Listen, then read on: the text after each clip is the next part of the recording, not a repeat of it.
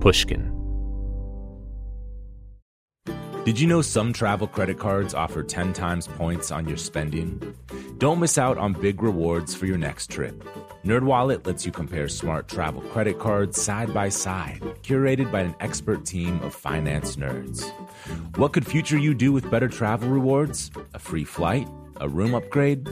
Don't wait to make smart financial decisions. Compare and find smarter credit cards, savings accounts, and more today at nerdwallet.com. Reminder, credit is subject to lender approval and terms apply. NerdWallet, finance smarter. The most innovative companies are going further with T-Mobile for Business. The PGA of America is helping lower scores and elevate fan experiences with AI coaching tools and 5G connected cameras.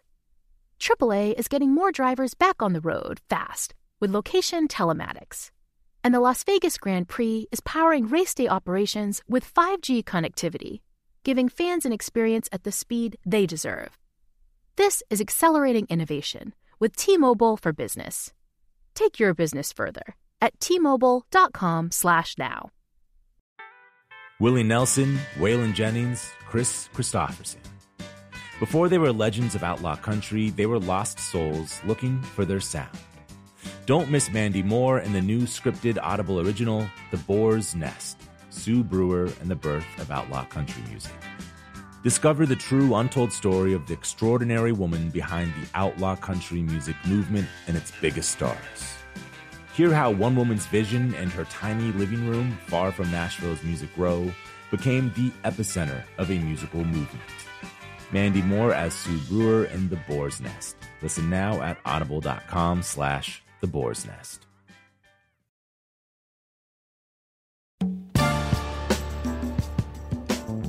Mary Clayton is a legendary backup singer, and one of the few who managed to consistently steal the spotlight. Southern man, you better keep your head. Don't forget what your good book said. Mary grew up singing in her father's Baptist church in New Orleans before becoming a part of Ray Charles' backing group, the Raylettes, in 1966. From there, her powerhouse vocals appeared on a number of classic songs, from artists like Lynyrd Skynyrd, Neil Young, and Carole King. Mary's journey from a renowned backup singer to a solo artist was documented in the Oscar-winning documentary 20 Feet from Stardom in 2013. Almost exactly 1 year after the film was released, Mary was involved in a near-fatal car accident in Los Angeles. That accident resulted in her losing both of her legs. After years of intensive physical therapy, Mary was back in the studio working with her longtime producer, Lou Adler, on brand new material. Her new album, Beautiful Scars, is a testament to her enduring faith, featuring songs by famed songwriter Diane Warren and also Coldplay's Chris Martin. On today's episode, Mary Clayton talks to Bruce Headlam about the lasting impression hearing Mahalia Jackson and Aretha Franklin sing in church left on her as a little girl. She also recalls how the Rolling Stones convinced her to get out of bed in the middle of the night and sing on their 1969 classic, Gimme Shelter, and how Chris Martin was the first person to get Mary back in the studio after her tragic car accident. This is Broken Record, liner notes for the digital age. I'm Justin Richmond.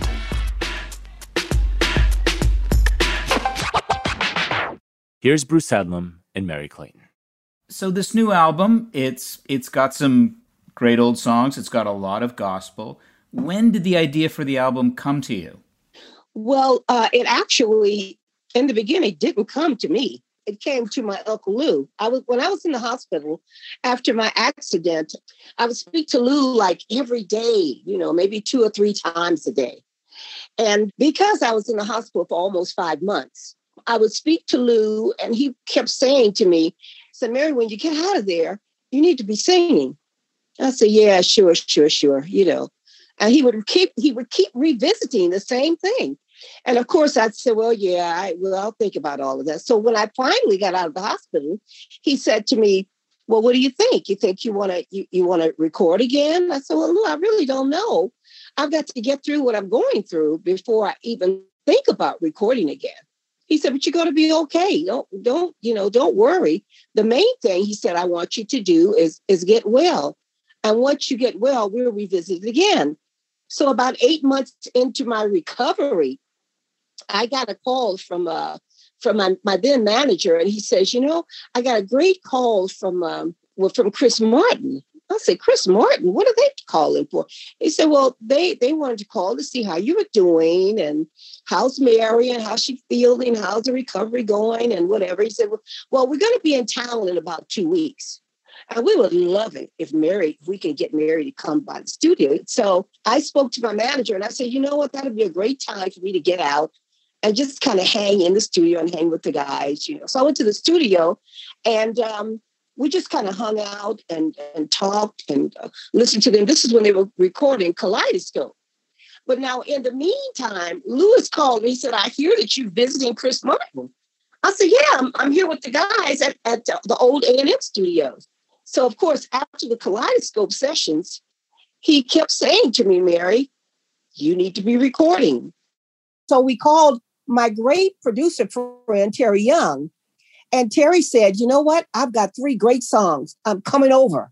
I said, okay. And he came over with Oh, What a Friend. That was the first song.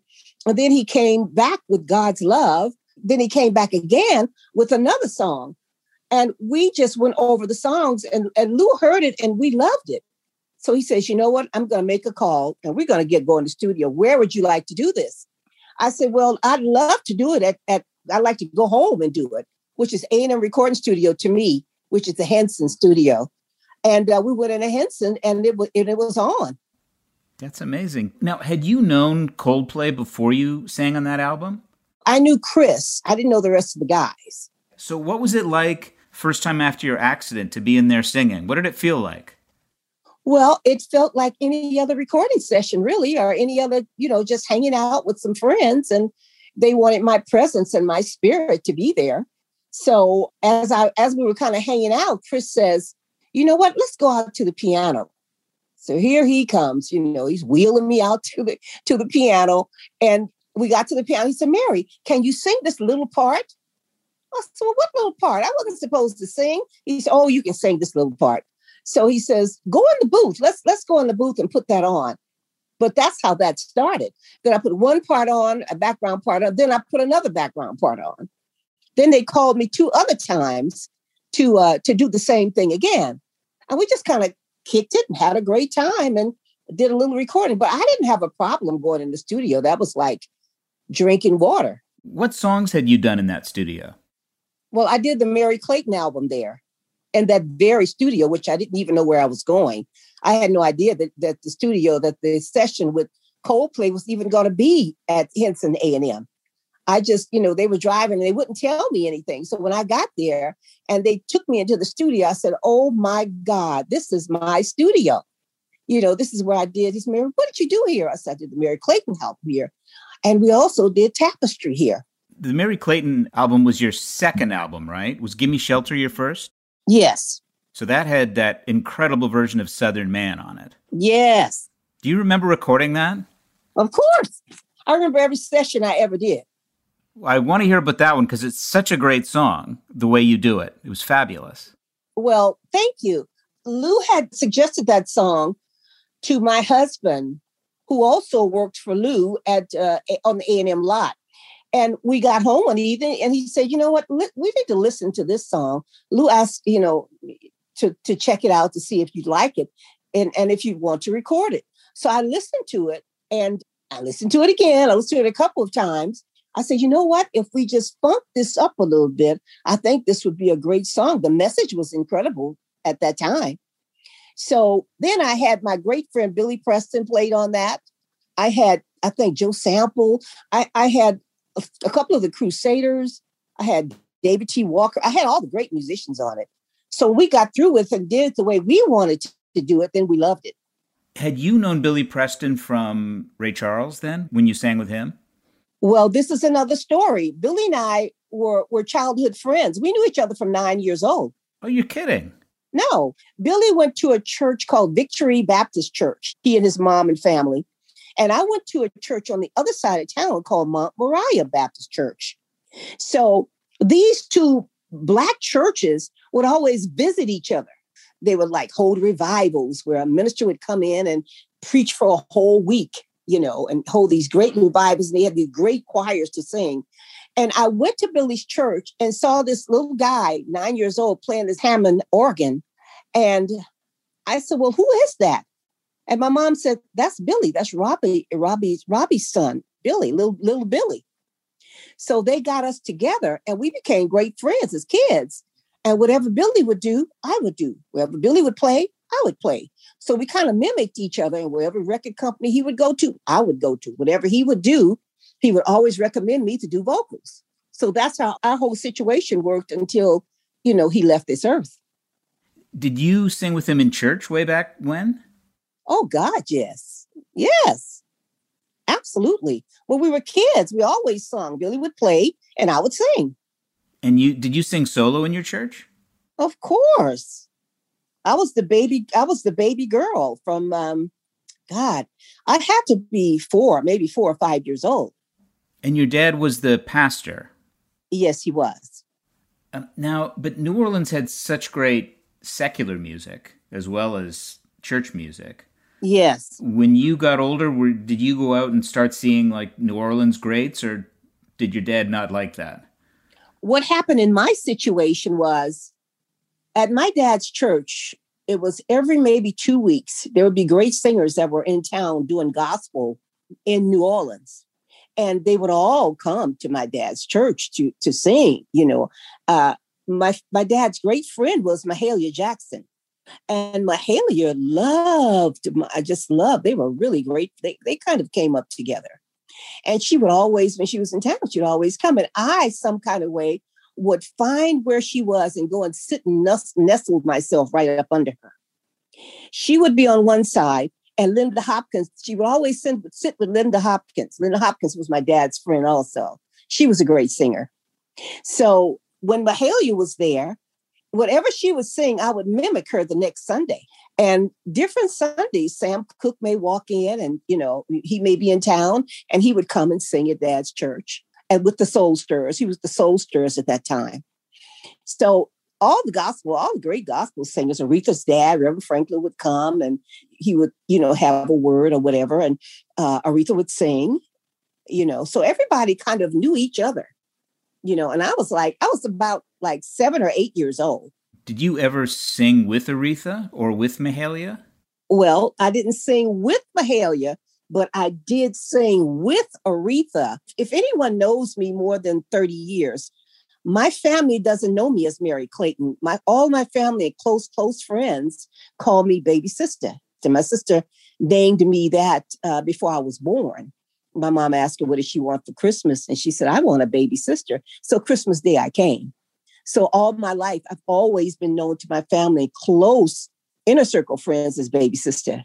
So Aretha would call me and say, let me speak to Big Daddy. I said, you speak to Big Daddy? Well, that's what they would call my husband. Let me speak to Big. And Curtis would get on the phone and he'd work out whatever they wanted to work out. And my husband would come to me and say, the Queen wants you to come to New York. I said, the Queen? Come to New York. Yeah, she's doing A.B. Fisher Hall or she's doing whatever and she wants you to come. She wants to see you and she wants you to come and sing with her. So they would pack me up and send me to New York or wherever Aretha was. And I would sing with her group, or I would sing whatever she wanted me to do. I was there for her. And this went on for years. I have to ask you, do you remember Sam Cooke and the Soul Stirrers singing? Absolutely. Do you remember what they sang? I think it was Jesus gave me water and it was not from the well. Oh, Jesus gave me water. Jesus gave me water. Jesus gave me water. I want to let his praises swell. Yeah, I remember that. Wow. What I don't understand is how you went from you're singing in your dad's church, you're in New Orleans, and then you moved to L.A. I think, was it pretty young you moved to L.A.? I moved to L.A. when I was 8, almost 9 years old. Oh, I see. When did you start singing on records then? When did you start doing backup and that kind of thing? Well, I started doing backup at 14. I was in junior high school, getting ready to go to high school. And I went to a session with someone, I don't remember who, and they heard me sing. They said, you know what, you need to join the group. Why don't you come and just sing with us? So they picked me up. I went to the session and I sung. Just so happened this particular session was for Bobby Darin. Was that the song, Who Can I Count On? No. It wasn't that particular song. This is where he heard me sing and asked me, who are you? What is your name? He said, you're singing really loud. And I would back up and we'd start again. And I would start singing loud again, and I'd back up some more. And then he said, well, who is that voice? So he finally brought me in the booth, brought me behind the board and said, sing your part. So I'd sing my part. He says, wow, you sure can sing. And we had another session. He said, you know what? I would certainly like to speak to your parents because I'd like to record you. He got with my mom and they talked about what was necessary. And what was necessary was that I take a nap. They would pick me up from school. I'd take a nap. And they had to correct my homework. And then I could go downstairs and cat Capitol Records and sing with Shorty Rogers and the big band. Was that scary for you? Well, no. When you come up singing in the church, I came up with singing with some great singers. So I wasn't intimidated at all. I never have been intimidated to sing with anybody at any time, anywhere, and with anybody. It really didn't bother me at all. And I remember that session because it was sort of late in the evening, almost like about 6:30 to 7 in the evening. And I kept saying, when are they going to do my song? When are we going to do our song? So Mr. Darin would tell me, he says, well, the next song is going to be our song. So they put me in a booth. My section was on one side and he was in front of me on the other side in the microphone. So I would start singing and he told me what he wanted me to sing and I just sung it. And he was like, where does that come from? It was funny to me. He said, who taught you how to sing like that? I said, I don't know. I just sing like that in church all the time. He says, well, you should be singing all the time. So when we did the listen back, I was able to hear myself and I said to myself, my God, that really sounds good. Did you want to be a singer at that point, or was it just something you did? No, I didn't particularly want to be a singer. I just wanted to sing. I didn't know that it really meant being a singer. I just love singing. And what was Bobby Darin like? Was he a nice guy in the studio? Was he helpful? He was wonderful. He was just a joy. What a joy. A very kind, very loving man. I mean, it was a big session. This was a huge session. And this was with Shorty Rogers' big band, Yeah. So to hear that orchestra, and well, you heard the song, heard the orchestration. Yeah, the song is great. And it was killer. I said, oh my God, I get to sing with all of this. And I would always say, wow, that sounds like Ray Charles's band, because he was like the only guy that we would get a chance to really see maybe once a year was Ray Charles. Growing up, you'd only see Ray Charles was the only guy you would see? Yeah. Why was that?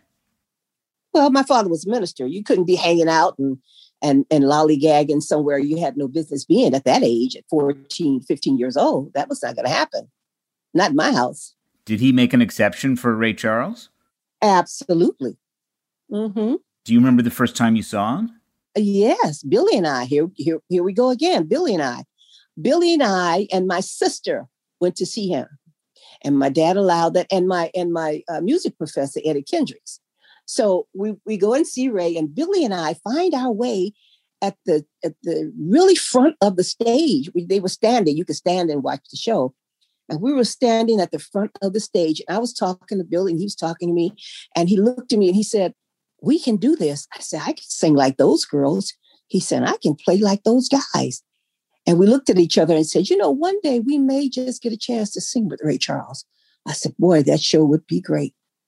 And, about 5 or 6 years later, he heard Billy and just lost his mind when he heard Billy. He loved Billy. Ray absolutely adored Billy. So Billy called me one day and said, hey, what are you doing? I said, I'm folding towels.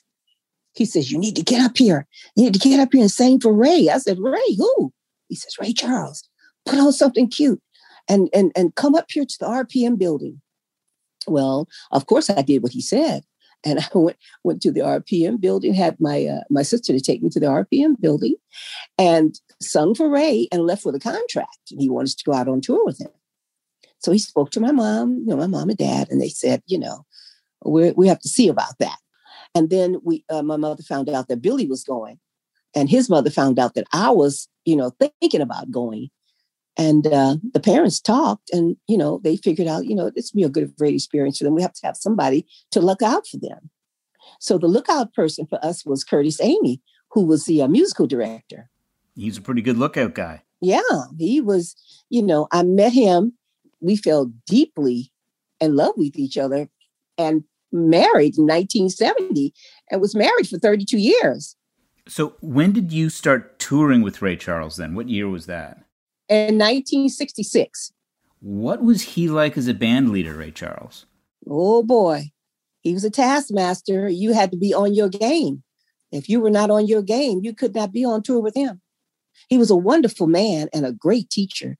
Everything I learned, I knew how to sing harmony.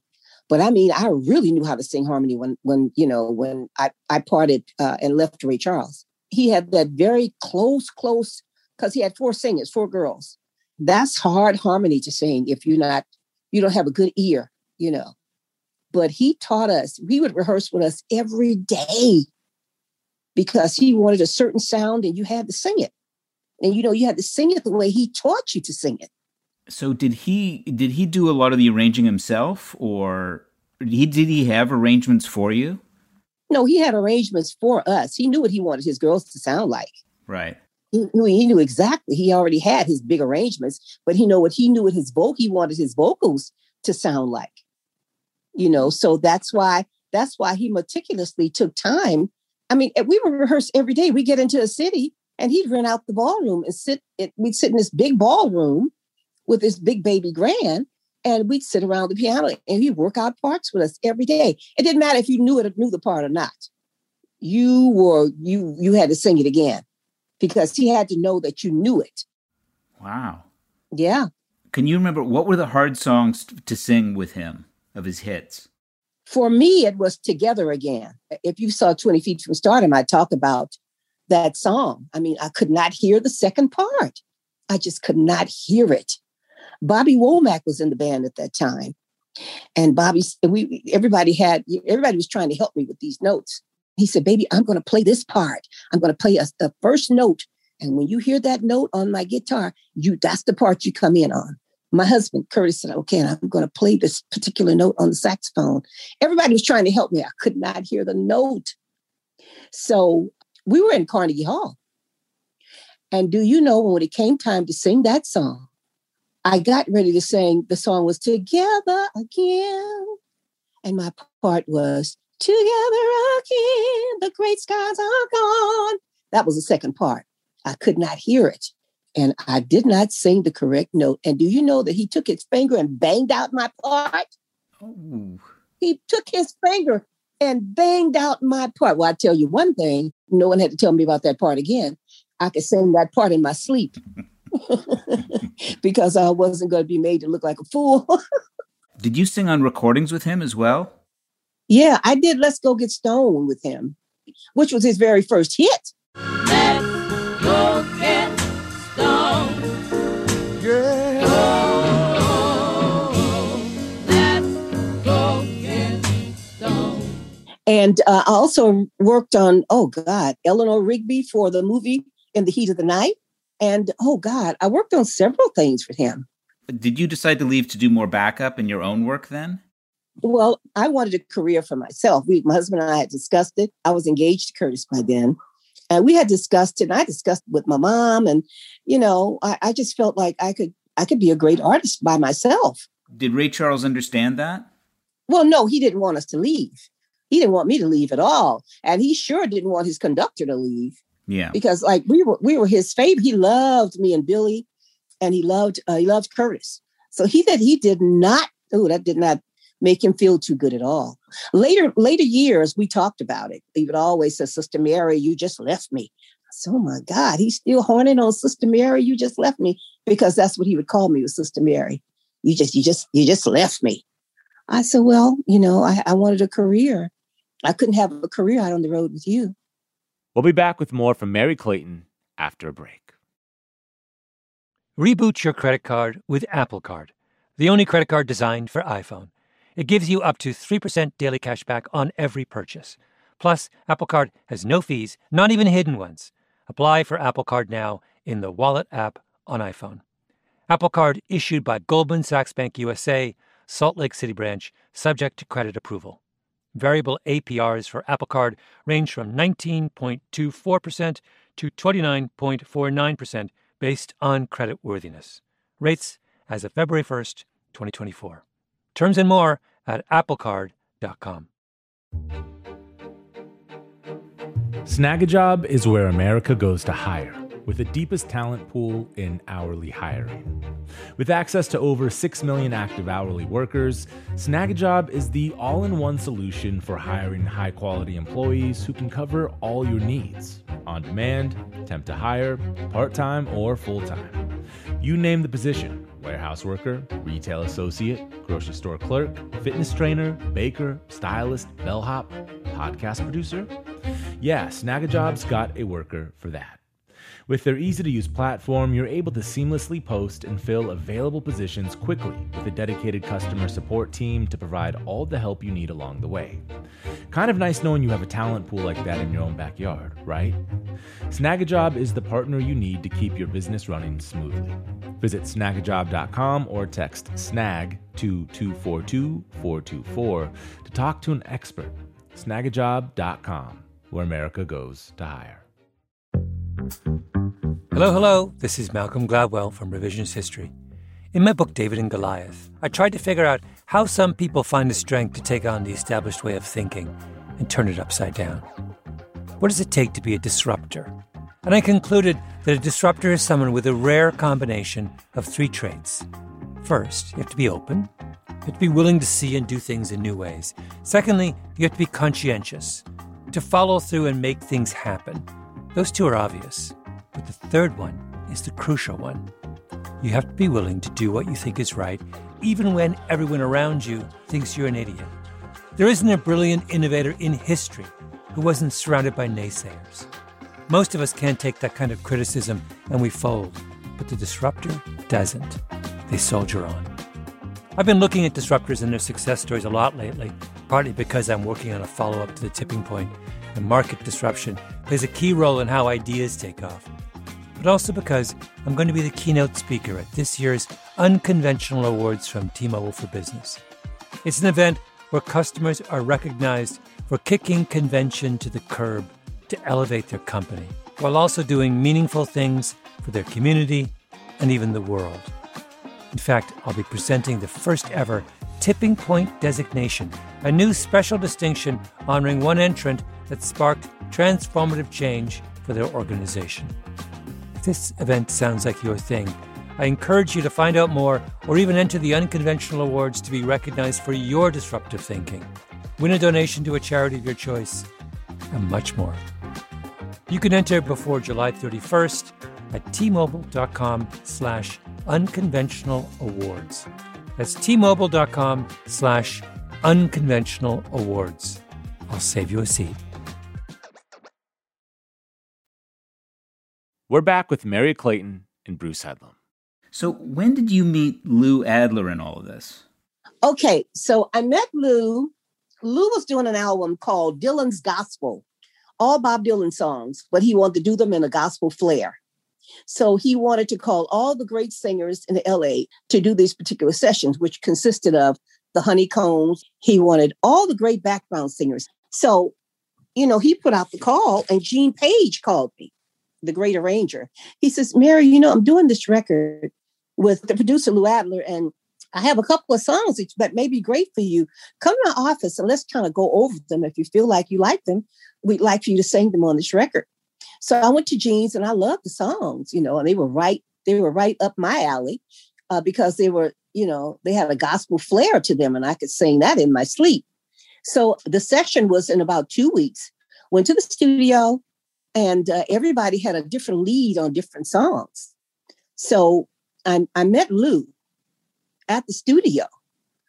And then we did, I think the first song was Quinn the Eskimo and Times Are Changing. Well, by times of the were changing, Lou pulled me in the hallway and said, you know what? I'd like to talk to you after all this is over. So we met with Lou at his office, my husband and I, and he offered me a deal. Wow. And I was really ready for a deal. He gave me a great deal. And we decided to sign with Lou. That was 1969. Now, you had a lot of friends who were background singers. Yeah. Was it really competitive among you to get jobs? Was it a tough business to be in? No, I didn't think it was tough. It wasn't tough for me. I just always thought that if it was for you to have or for you to be on, you'd be on it. Mm-hmm. You know, I mean, if it wasn't, then you wouldn't. I mean, there were so many different singers and we all just loved each other. We really, really cared for each other. So whenever somebody could help each other, somebody would call me and say, well, you know what? They're doing a session for Motown and they need a top or they need a second soprano. You sing everything, Mary. So can you just come to the studio? I said, sure. And I'd go. And there would be other singers. There would be Clyde King. There'd be Vanetta Fields. There'd be Shirley Matthews. There may be Patrice and Brenda Holloway. There would be Gloria Jones. These ladies were all great singers and writers. So I didn't detect any competitiveness in that. We were all just grateful to be doing this wonderful work. And then before you did your first album, you did the Gimme Shelter session. Yes. Which is very famous. They called you in the middle of the night. Yes. Now, do you still understand why, when you were called in the middle of the night, you were very pregnant? Yeah. You delivered just such an incredible performance? Well, I think every time I go to a record date or do anything, I bring everybody that has ever been good to me, everybody that has said anything nice to me, everybody that has prayed for me or really been for me, meaning all of my ancestors. I bring all my ancestors with me wherever I go and whatever I do, especially when I'm singing or doing my craft. And I brought all of them with me that night because they had to help me because that was it wasn't a long night, but it was a very strange feeling that night in the air. You know, it was a beautiful feeling, but it was a little strange, you know, getting up at almost 11 o'clock at night to go and do a session. And Jack Nietzsche calling that late. Jack has never called me that late to come to the studio. So, as you know, of course, you probably heard my husband, I'm talking to Jack and my husband takes the phone and says, hey, man, what's going on? He says, well, we love this group. They called the Rolling. And before he could get Stones out, my husband grabs the phone. He said, well, what's going on? He says, well, they would love to have a lady sing on this part.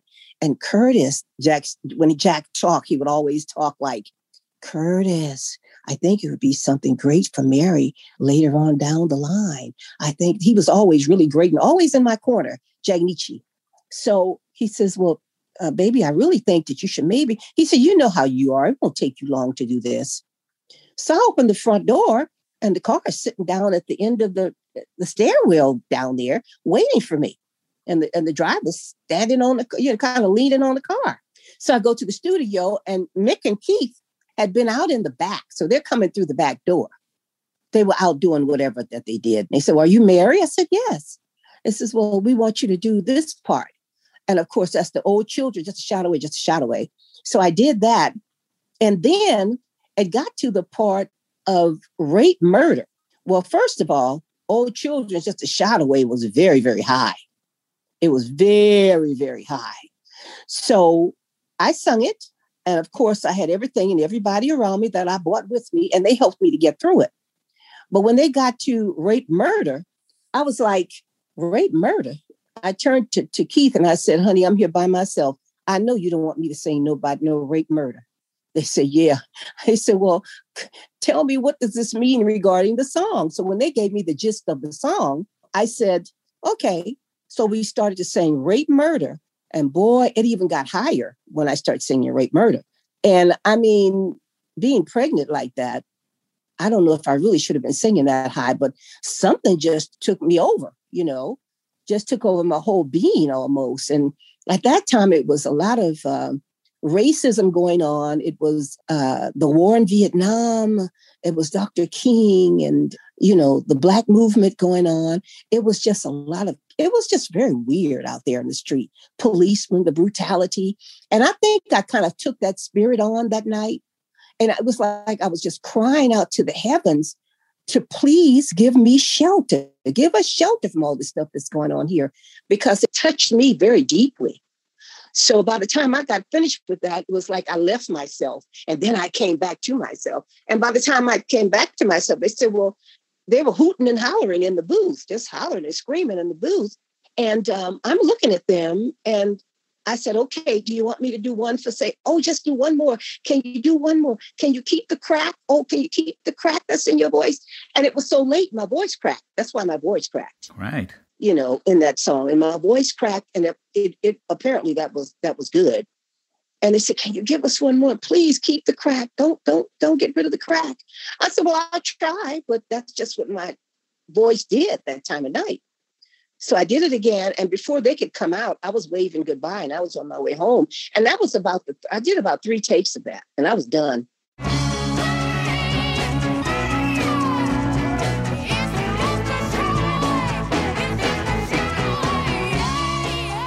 Were you surprised when it became a big hit? Yeah. It was a humongous hit. Yes, I was. What was it like when you did it for your album? Because it's very different. Oh, I was having fun. As I said, I brought everybody with me, and I had all of my great musicians in there with me. And I had some of my family there. And we just had a great time. It was just a great time because it was my first album, period. My first record, and as Mary Clayton. And it was wonderful. I just had really a great time. What a great groove. Louis Shelton on the guitar. It was just wonderful. You do a version of Bridge Over Troubled Water. Yes. Which, people know the original and they know Aretha Franklin's version, but this version it's very different. Yes. It's really wonderful. Can you talk a bit about that? When we did that song, that was just how I was feeling. I was feeling like a bridge over troubled water. You have to have a certain feeling to sing those type of songs. And there's still a lot of turmoil going on in the world. And I felt like we were definitely a bridge that was over some troubled water. And I just brought all of my spiritual stuff into the session with me that day. And everybody just seemed to love it. But it was just my spirit. That was dwelling in my spirit that day. I think that we had just done the Monterey Pop Festival, and I had the whole Love Unlimited band with me at that festival that day. So I tried to recreate that when I went into the studio, and it just turned out so great. We were very happy with that. And then you did your next album with Southern Man and Steamroller, and yeah. You did a Carole King song. You had sung on Tapestry, is that right? Yeah, I did a duet with Carole on Tapestry called Way Over Yonder. Oh, I didn't realize that was you. Yeah, that's me. And did you do other background on that album as well? Yeah, I did all the vocal background on Tapestry. Myself and Julia Waters did. Oh, incredible. Mm-hmm. What was Carole King like to work with? Like my sister. We're very close. We're very, very close. We've always been close. We're still close. She was a joy. She loved my husband, and he did Brother to Brother with her, and he worked on Tapestry also with her, But we were like family, we were the same record label, and we would always do everything together. We had kids, and we never talk about anything but the children. We didn't talk about music at all. Sometimes we talk about music, but our main conversation was always about the kids. The kids were always on the lot there at A&M and kind of hanging out. You say, oh, come and get Kevin. Yeah, Mary Clayton's son is in the office causing havoc. Carole's kids would be there. So we were like a big family. And she was like, I came one night. I was taking a girlfriend out to dinner and I didn't have the credit card. So I stopped by to get the credit card from my husband. And Carole was waving me in to come here. I said, well, what's going on? She says, come, I want you to sing this little part. And it was Way Over Yonder. So I sung that part and I went on out to dinner with my girlfriend. That's amazing. Is that funny? When we went to do the listening back, she said, this is what you did. Listen to yourself. Is the sun shining golden? Shining right down. I said, oh, Carol, that's great. She said, oh, Lou says, oh, Mary, it was wonderful. And it turned out really, really great. So we were happy about that. Why were you able to do things so quickly? Did you read music by this point? Of course I did. But I didn't have to read music to do Way Over Yonder. I mean, it was like a church feel. Way Over Yonder is a place where I know that I could find shelter from a hunger and cold. And the sweet taste and good life is so easily found. Way Over Yonder, that's where I'm bound.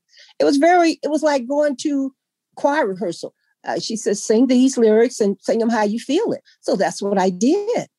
Wow. Did you make your dinner reservations? Of course I did. You made it on time and you sang a hit on the way there? I think Lou called the restaurant and said they're going to be about maybe 20, 25 minutes later. And then when we got there, everything was set up and ready. Oh, nice. So, so many people know you from 20 Feet from Stardom. Yeah. And you said something in that film I think about a lot, which is you said, every time I get ready to do something would knock me to my knees. Yeah. And you were talking about solo stuff and other things you would do. You had this accident. It was very traumatic. You lost your husband years before that. Mm-hmm. Did your faith in your ability to get up and do this, did it ever wane? No, never wavered. My faith has never wavered from a child. I knew what I knew. I knew who I was. I've always known who I was. But more than that, I've always known whose I was. I always knew, and I was always taught that I was special, that I was a gift, and that I was descendants of royalty. I was a queen, and I was great. I was always taught that. That we were always taught that we were wonderful just the way we were, and we were always God's property. So never waver. Whatever God does or whatever God allows in my life, you take it. It's how you deal with it. It's like I was speaking to a great lady in my life one day at a huge party.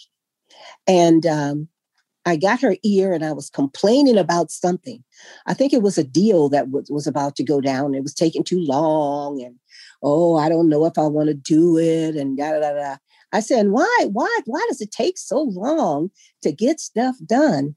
So she looked at me and stared at me for a long time. And she says, baby, she said, that's called LIFE. She said, that's life. She says, but it's about what you do in life.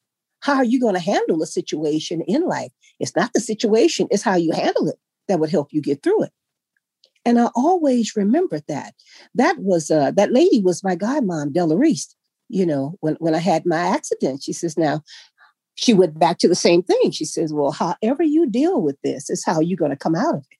She said, okay. She said, I want you to gather yourself. She said, how are you going to deal with this? I said, I'm going to deal with it with love and with dignity. She said, you know who you are? I said, I know exactly who I am, Mom. And she said, well, you're going to get through this and you're going to get through it in victory. So don't waver on what you've known all your life. So no, my faith has never wavered. And I've never asked, how some people, when they go through things, they always, oh God, why?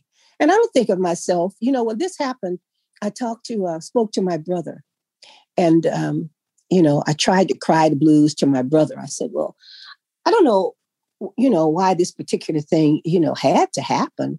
He says, well, there's a purpose in everything. He says, so again, he says, you know who you are.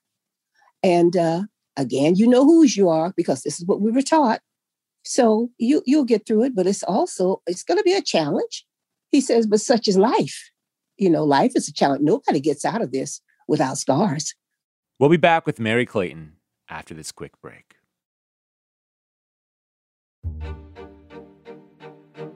Snagajob is where America goes to hire, with the deepest talent pool in hourly hiring. With access to over 6 million active hourly workers, Snagajob is the all-in-one solution for hiring high-quality employees who can cover all your needs: on demand, temp to hire, part-time, or full-time.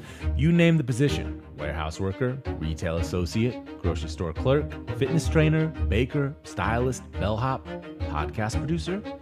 Yeah, Snagajob's got a worker for that. With their easy-to-use platform, you're able to seamlessly post and fill available positions quickly with a dedicated customer support team to provide all the help you need along the way. Kind of nice knowing you have a talent pool like that in your own backyard, right? Snagajob is the partner you need to keep your business running smoothly. Visit snagajob.com or text SNAG to 242-424 to talk to an expert. Snagajob.com, where America goes to hire. Hello. This is Malcolm Gladwell from Revisionist History. In my book, David and Goliath, I tried to figure out how some people find the strength to take on the established way of thinking and turn it upside down. What does it take to be a disruptor? And I concluded that a disruptor is someone with a rare combination of 3 traits. First, you have to be open. You have to be willing to see and do things in new ways. Secondly, you have to be conscientious, to follow through and make things happen. Those 2 are obvious, but the third one is the crucial one. You have to be willing to do what you think is right, even when everyone around you thinks you're an idiot. There isn't a brilliant innovator in history who wasn't surrounded by naysayers. Most of us can't take that kind of criticism and we fold, but the disruptor doesn't. They soldier on. I've been looking at disruptors and their success stories a lot lately, partly because I'm working on a follow-up to The Tipping Point, and market disruption plays a key role in how ideas take off. But also because I'm going to be the keynote speaker at this year's Unconventional Awards from T-Mobile for Business. It's an event where customers are recognized for kicking convention to the curb to elevate their company, while also doing meaningful things for their community and even the world. In fact, I'll be presenting the first ever Tipping Point designation, a new special distinction honoring one entrant that sparked transformative change for their organization. If this event sounds like your thing, I encourage you to find out more or even enter the Unconventional Awards to be recognized for your disruptive thinking. Win a donation to a charity of your choice, and much more. You can enter before July 31st at tmobile.com/unconventional awards. That's tmobile.com/unconventional awards. I'll save you a seat. Willie Nelson, Waylon Jennings, Chris Christopherson. How did the biggest names in outlaw country start a musical revolution? Through one woman's vision from one tiny living room. Don't miss Mandy Moore as Sue Brewer in the new scripted Audible original, The Boar's Nest, Sue Brewer and the Birth of Outlaw Country Music. Discover the true, untold story of the extraordinary woman behind the outlaw country music movement and its biggest stars. Brewer helped shape the sound and soul of country music as we know it today, despite never picking up an instrument herself. Lovingly dubbed The Boar's Nest, Sue's place was an intimate staging ground where a new breed of singer-songwriters, wounded souls, wayward upstarts, would spur each other on to tap into something bigger, realer. Starring Mandy Moore and featuring Eben Moss-Bacharach as Shel Silverstein and TJ Osborne as Johnny Cash, alongside a full ensemble cast. Audible invites you to enter The Boar's Nest and experience the rise of a musical revolution. One woman, one time, one place. The Boar's Nest, Sue Brewer and the Birth of Outlaw Country Music. Listen now at audible.com/The Boar's Nest. We're back with the rest of Bruce Headlam's interview with Merry Clayton. But first, here's some of the title track of her brand new album, Beautiful Scars.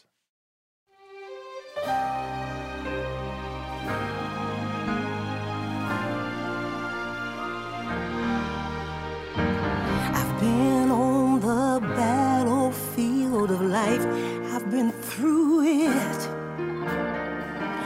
But I just had to go through that to get to this.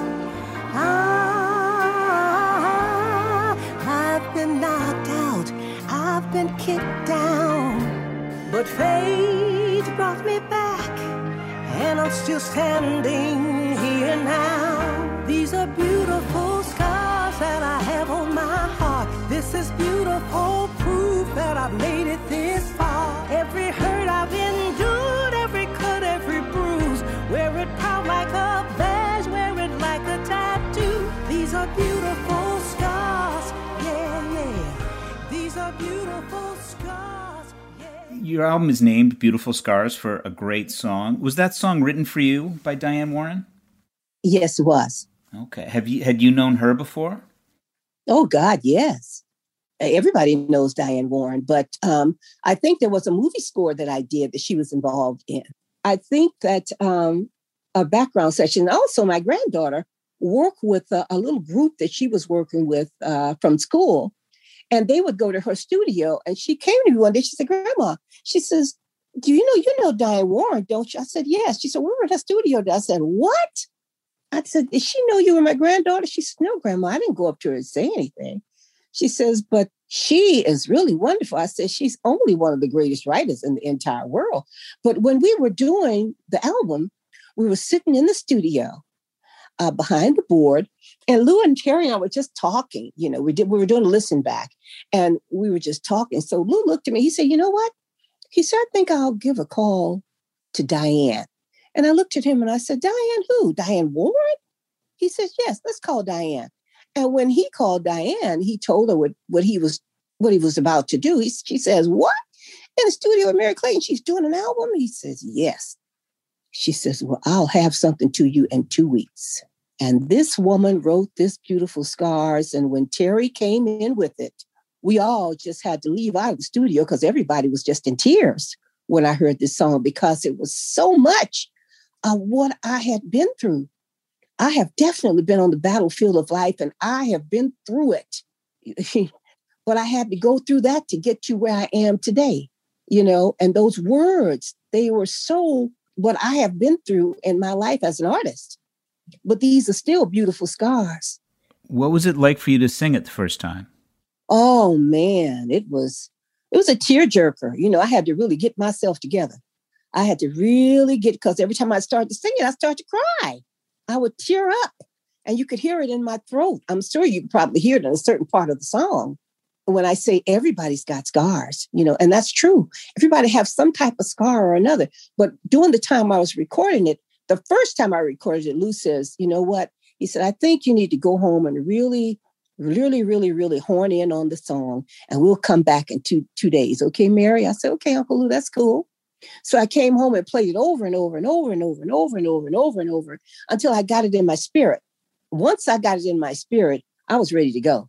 So we got to the studio, and the first take, they loved it. And then here I go again. And then we did another one for safety. And then we did one more, and that was it for Beautiful Scars, because they wanted to capture the performance of it. Yeah. And that's what we did. I want to ask you just about one more song. It's full of great gospel songs by your producer, but you redo a song I think you did on your first album, which is Leon Russell's A Song for You. Oh, yes. Oh, Bruce. My. You know, that song, you know, like couples have songs that they really like, and they go back and remember things that they were doing at that time in their lives. And when that song come on, you can just look at each other and say, "Oh boy, I remember that song." Well, that song applied to my husband and I. And that was my and Curtis's song, because he would always say, "I always feel, Mary, that you're singing that song for me." I said, "Well, I am singing that song for you." And when I recorded that song, we just fell in love with it. And of course, we loved Leon. And when I recorded it for this album, see, I didn't know that Lou and Terry were going to pull Curtis's solo from the Mary Clayton album and put it on this particular record. So one day, we're kind of hanging out, and he calls me and say, "Mary, I'm going to send a song for you, but I want Kevin to be sitting with you when you listen to it." So Kevin is my son. So I called Kevin. I said, "You know, your Uncle Lou wants you to be here when I listen to Song for You." We had no idea what was going on. So we have these great speakers in the house. So we're sitting and we're listening. So Kevin took his finger and he was pointing to the music. And I said, why is he pointing? He said, Mom, that's Dad. That's Dad. I said, oh my God. Lou pulled that solo from that album. And we both just, it just brought us to tears. It brought us to tears. It was just so wonderful. That's why that song is so special to me. Well, it's an amazing version. Thank you. It's a terrific album. What's next for you? Are you waiting to see about when you can perform again in public? Absolutely. I think we're getting ready to do a couple of videos. And it's a lot of things brewing, a lot of things coming up there. They tell me we're looking forward to doing great things with this record. I want people to really be blessed by hearing this and be able to really touch somebody or help somebody in some kind of way with this music. It's very important to me that, I was telling Lou, I said, Lou, if I don't get a dime, it doesn't matter. I just want people to be touched because this record has healed my soul and my spirit. It's really made me feel like me again. So I just wanted to bless people and people to be really touched and delivered from whatever they're going through and to be lifted up in this record. You've already touched one. You're going to touch a lot more. It's just wonderful. Oh, thank you. And I couldn't be more thrilled you're singing again and doing it so well. So thank you. Thank you so much. God bless you guys. Thanks to Merry Clayton for sharing so many wonderful stories with Bruce. To hear a playlist of our favorite Merry Clayton songs and classic tracks that feature her on background vocals, head to BrokenRecordPodcast.com. Be sure to subscribe to our YouTube channel at youtube.com/BrokenRecordPodcast, where you can find extended cuts of new and old episodes. You can follow us on Twitter at Broken Record. Broken Record is produced with help from Leah Rose, Jason Gambrell, Martin Gonzalez, Eric Sandler, and Jennifer Sanchez. With engineering help from Nick Chafee, our executive producer is Mia LaBelle. Broken Record is a production of Pushkin Industries. And if you like the show, please remember to share, rate, and review us on your podcast app. Our theme music's by Kenny Beats. I'm Justin Richmond. Peace. Musora is your access to online music lessons for guitar, piano, drums, and singing. This is your chance to reignite some old musical passions or pick up an instrument for the first time. Connect with more than 100 of the world's best teachers and musicians. You'll get 7 days totally free to try it out. And then it's just $30 a month, less than a single private lesson. I mean, why do we do Broken Record? Not just because we love hearing from great musicians. We do it because we think that there is something beautiful about the appreciation of music. Don't you think we need more of that in our lives these days? That's the mission of Musora, to inspire, educate, and connect musicians. Enjoy unlimited personal support, weekly live streams, student lesson plans. It's like having a personal music teacher, only much, much better. Just go to Musora.com, Musora.com, to start a new musical journey today. The tradition of breaking tradition continues with the return of the Unconventional Awards from T-Mobile for Business at Mobile World Congress. This is an event that celebrates innovators whose bold actions took their industries to new places. If that sounds like you and you're a T-Mobile for Business customer, enter today. If you win, you'll be publicly honored amongst some of the most influential leaders in industry. And me, I'll be there too. Enter now at T-Mobile.com/unconventional awards. See you there. Okay, picture this. It's Friday afternoon when a thought hits you. I can spend another weekend doing the same old whatever, or I can hop into my all-new Hyundai Santa Fe and hit the road. With available H-Track all-wheel drive and 3-row seating, my whole family can head deep into the wild. Conquer the weekend in the all-new Hyundai Santa Fe. Visit HyundaiUSA.com or call 562-314-4603 for more details. Hyundai, there's joy in every journey.